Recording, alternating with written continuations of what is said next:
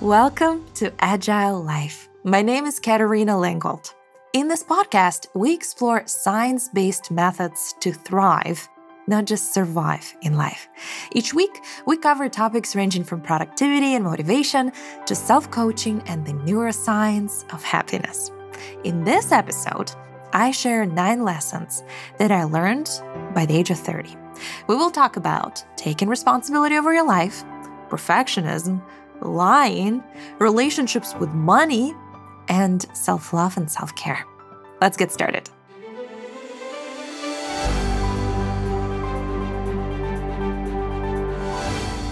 A few days ago, I turned 30, and I spent a few days in Tahoe. It's a beautiful mountain lake at the border of California and Nevada. And I just decided to look and introspect and reflect on the past decade of my life and extract as many lessons that really helped me in my journey. And in the past 10 years, I've done quite a few things. By that age, I already started my first technology company. I was a student at MIT at the time. I sold that company when I was 23 years old, and I became a vice president of an aerospace company. I've been running this company, building the satellite constellation for a few years. Then I started investing in companies. I wrote a book. And all of this was a lot of interesting transformations happened in me. The way I looked at the world, the way my relationship with money, with business, with other people changed. And today I want to share those lessons. So I decided to write 3 insights for 3 areas of life. First, personal growth, then business/money, and then the third category is relationships. So let's get started. The first lesson in the personal growth category is about taking responsibility. Everything in my life, I know that for sure right now, is either made happen or let happen by me. It's all my personal responsibility. I either make things happen or let things happen. And you may say, wait, there are so many things that are outside of my control. Yes, they are. But I always can choose how I react to those external circumstances. I can always choose thoughts, words, or actions that I use in order to respond to those situations.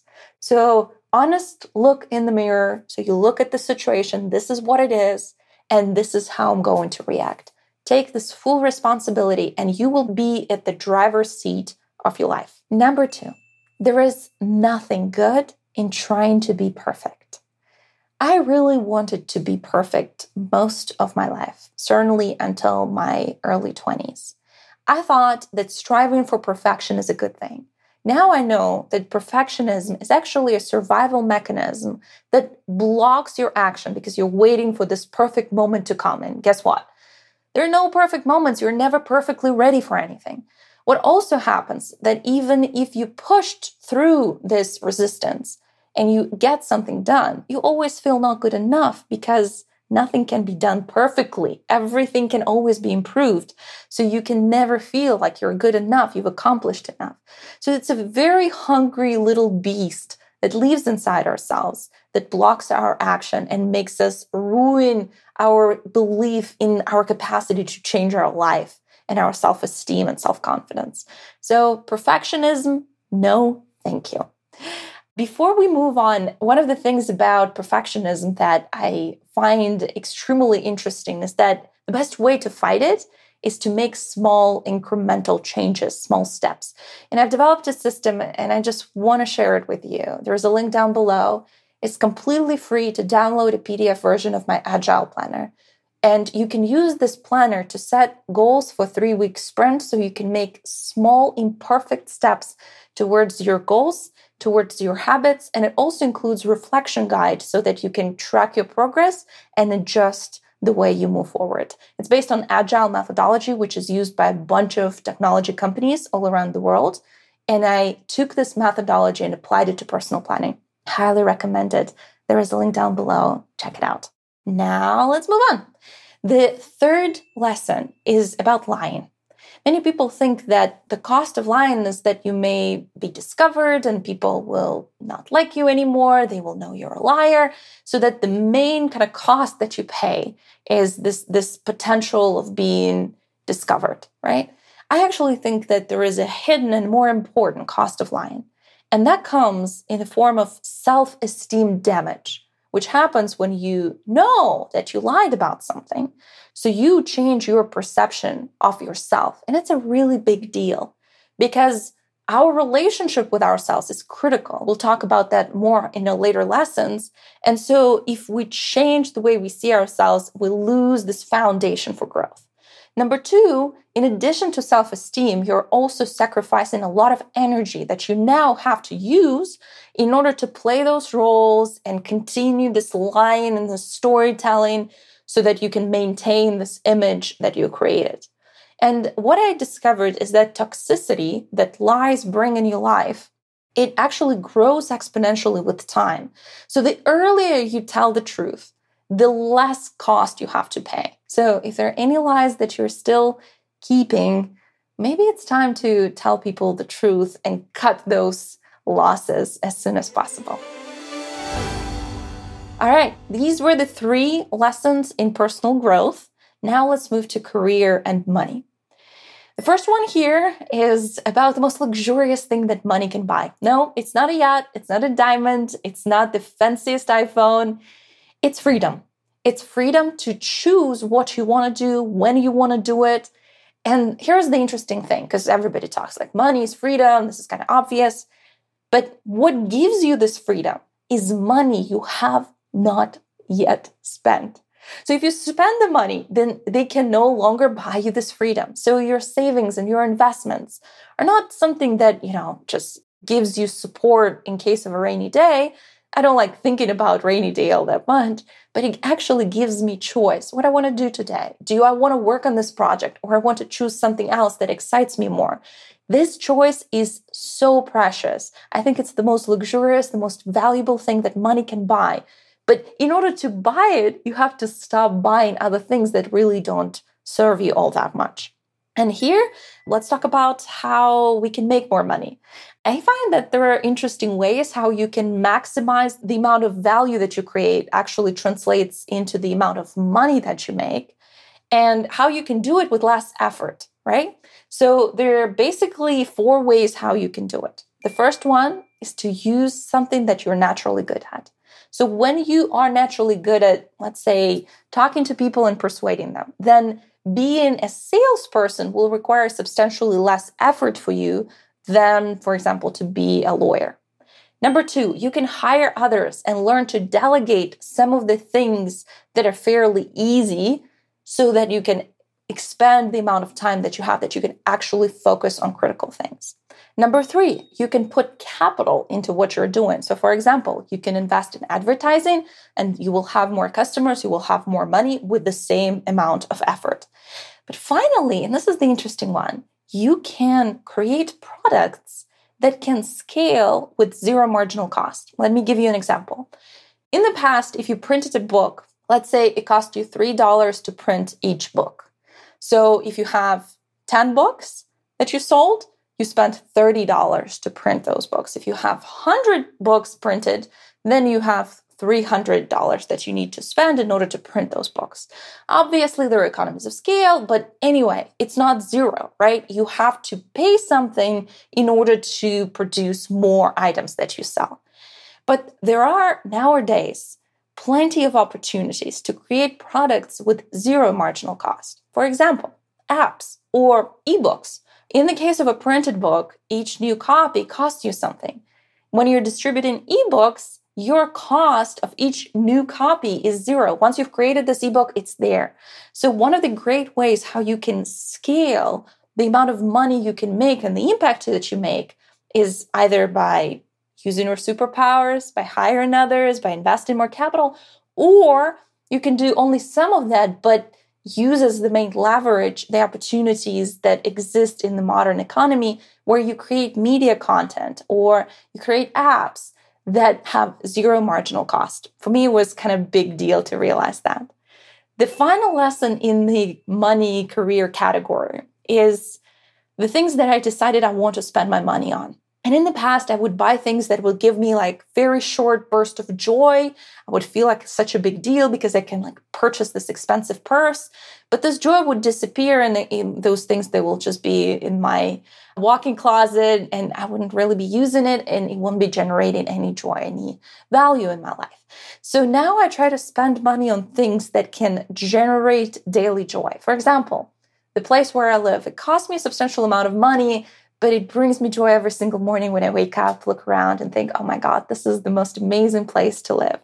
And also things that create long-term value, like education and healthcare. So those things will improve your life going forward. Also, adventures is something that will continue staying in your memory. So you go to a beautiful place, you learn some things there, and you come back and those memories are with you forever. So these, for me, are the best ways to spend money. But obviously, you can also invest money, and then money will be making more money, which is kind of cool, right? So money will be generating more value. And I recommend doing it on a regular basis. Keep it very simple. Invest every month. Even if you don't have much money, start as early as possible. You will benefit tremendously from this practice.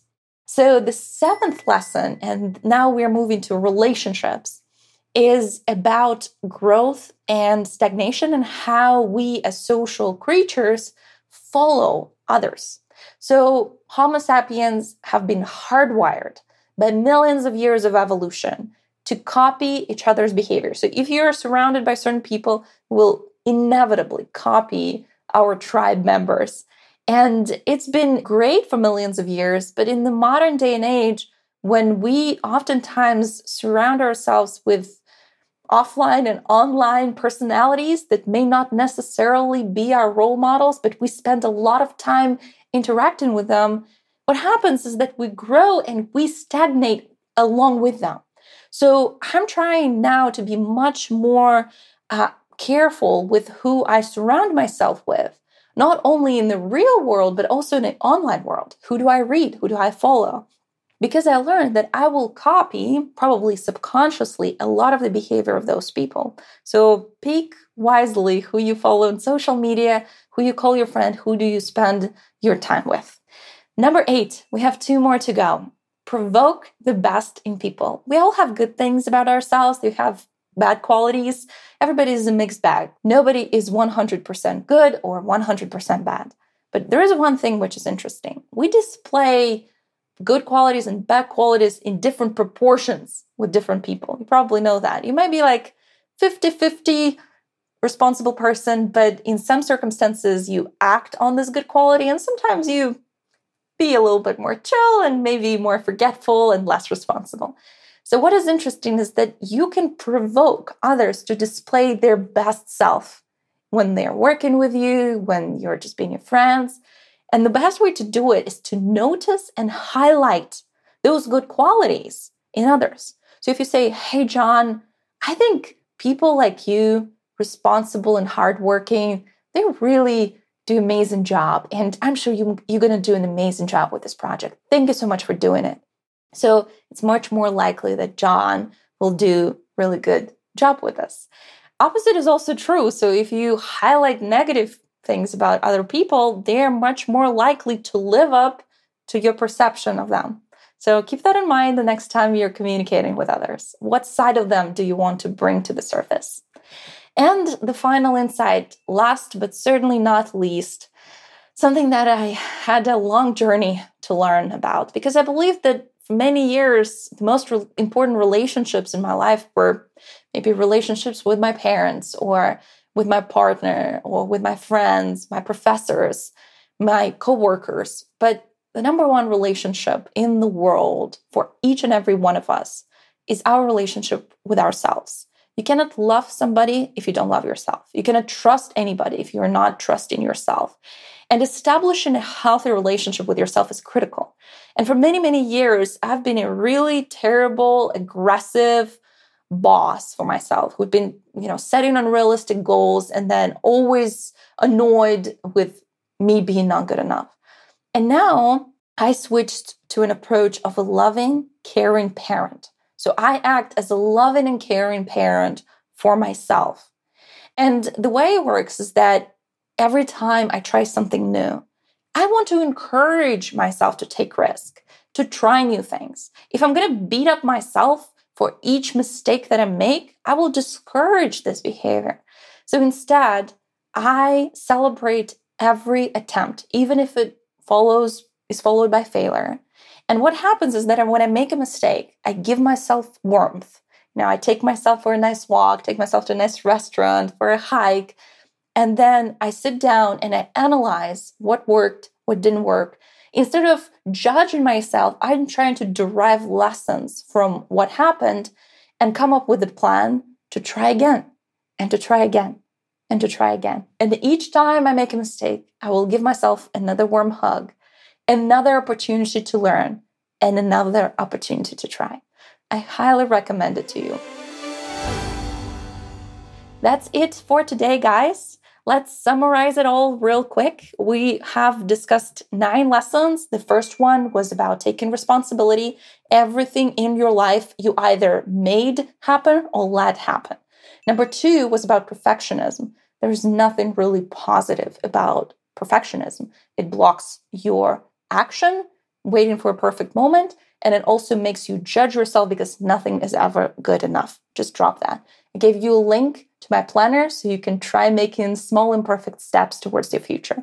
Then we talked about lying and the cost of lying in the form of self-esteem and wasted energy. Then we talked about money and the most luxurious thing that money can buy. By not spending money and having them in savings or investments, you can have the most valuable thing, which is freedom to choose what you want to do and how you want to live. Number 5, we talked about money making and how make more money with less effort. So superpowers, delegating, investing into growth. And also the 4th one, which is super interesting, is creating content, creating software, things which have 0 marginal cost. Number 6, money should give you prolonged joy and value, not just one-time excitement.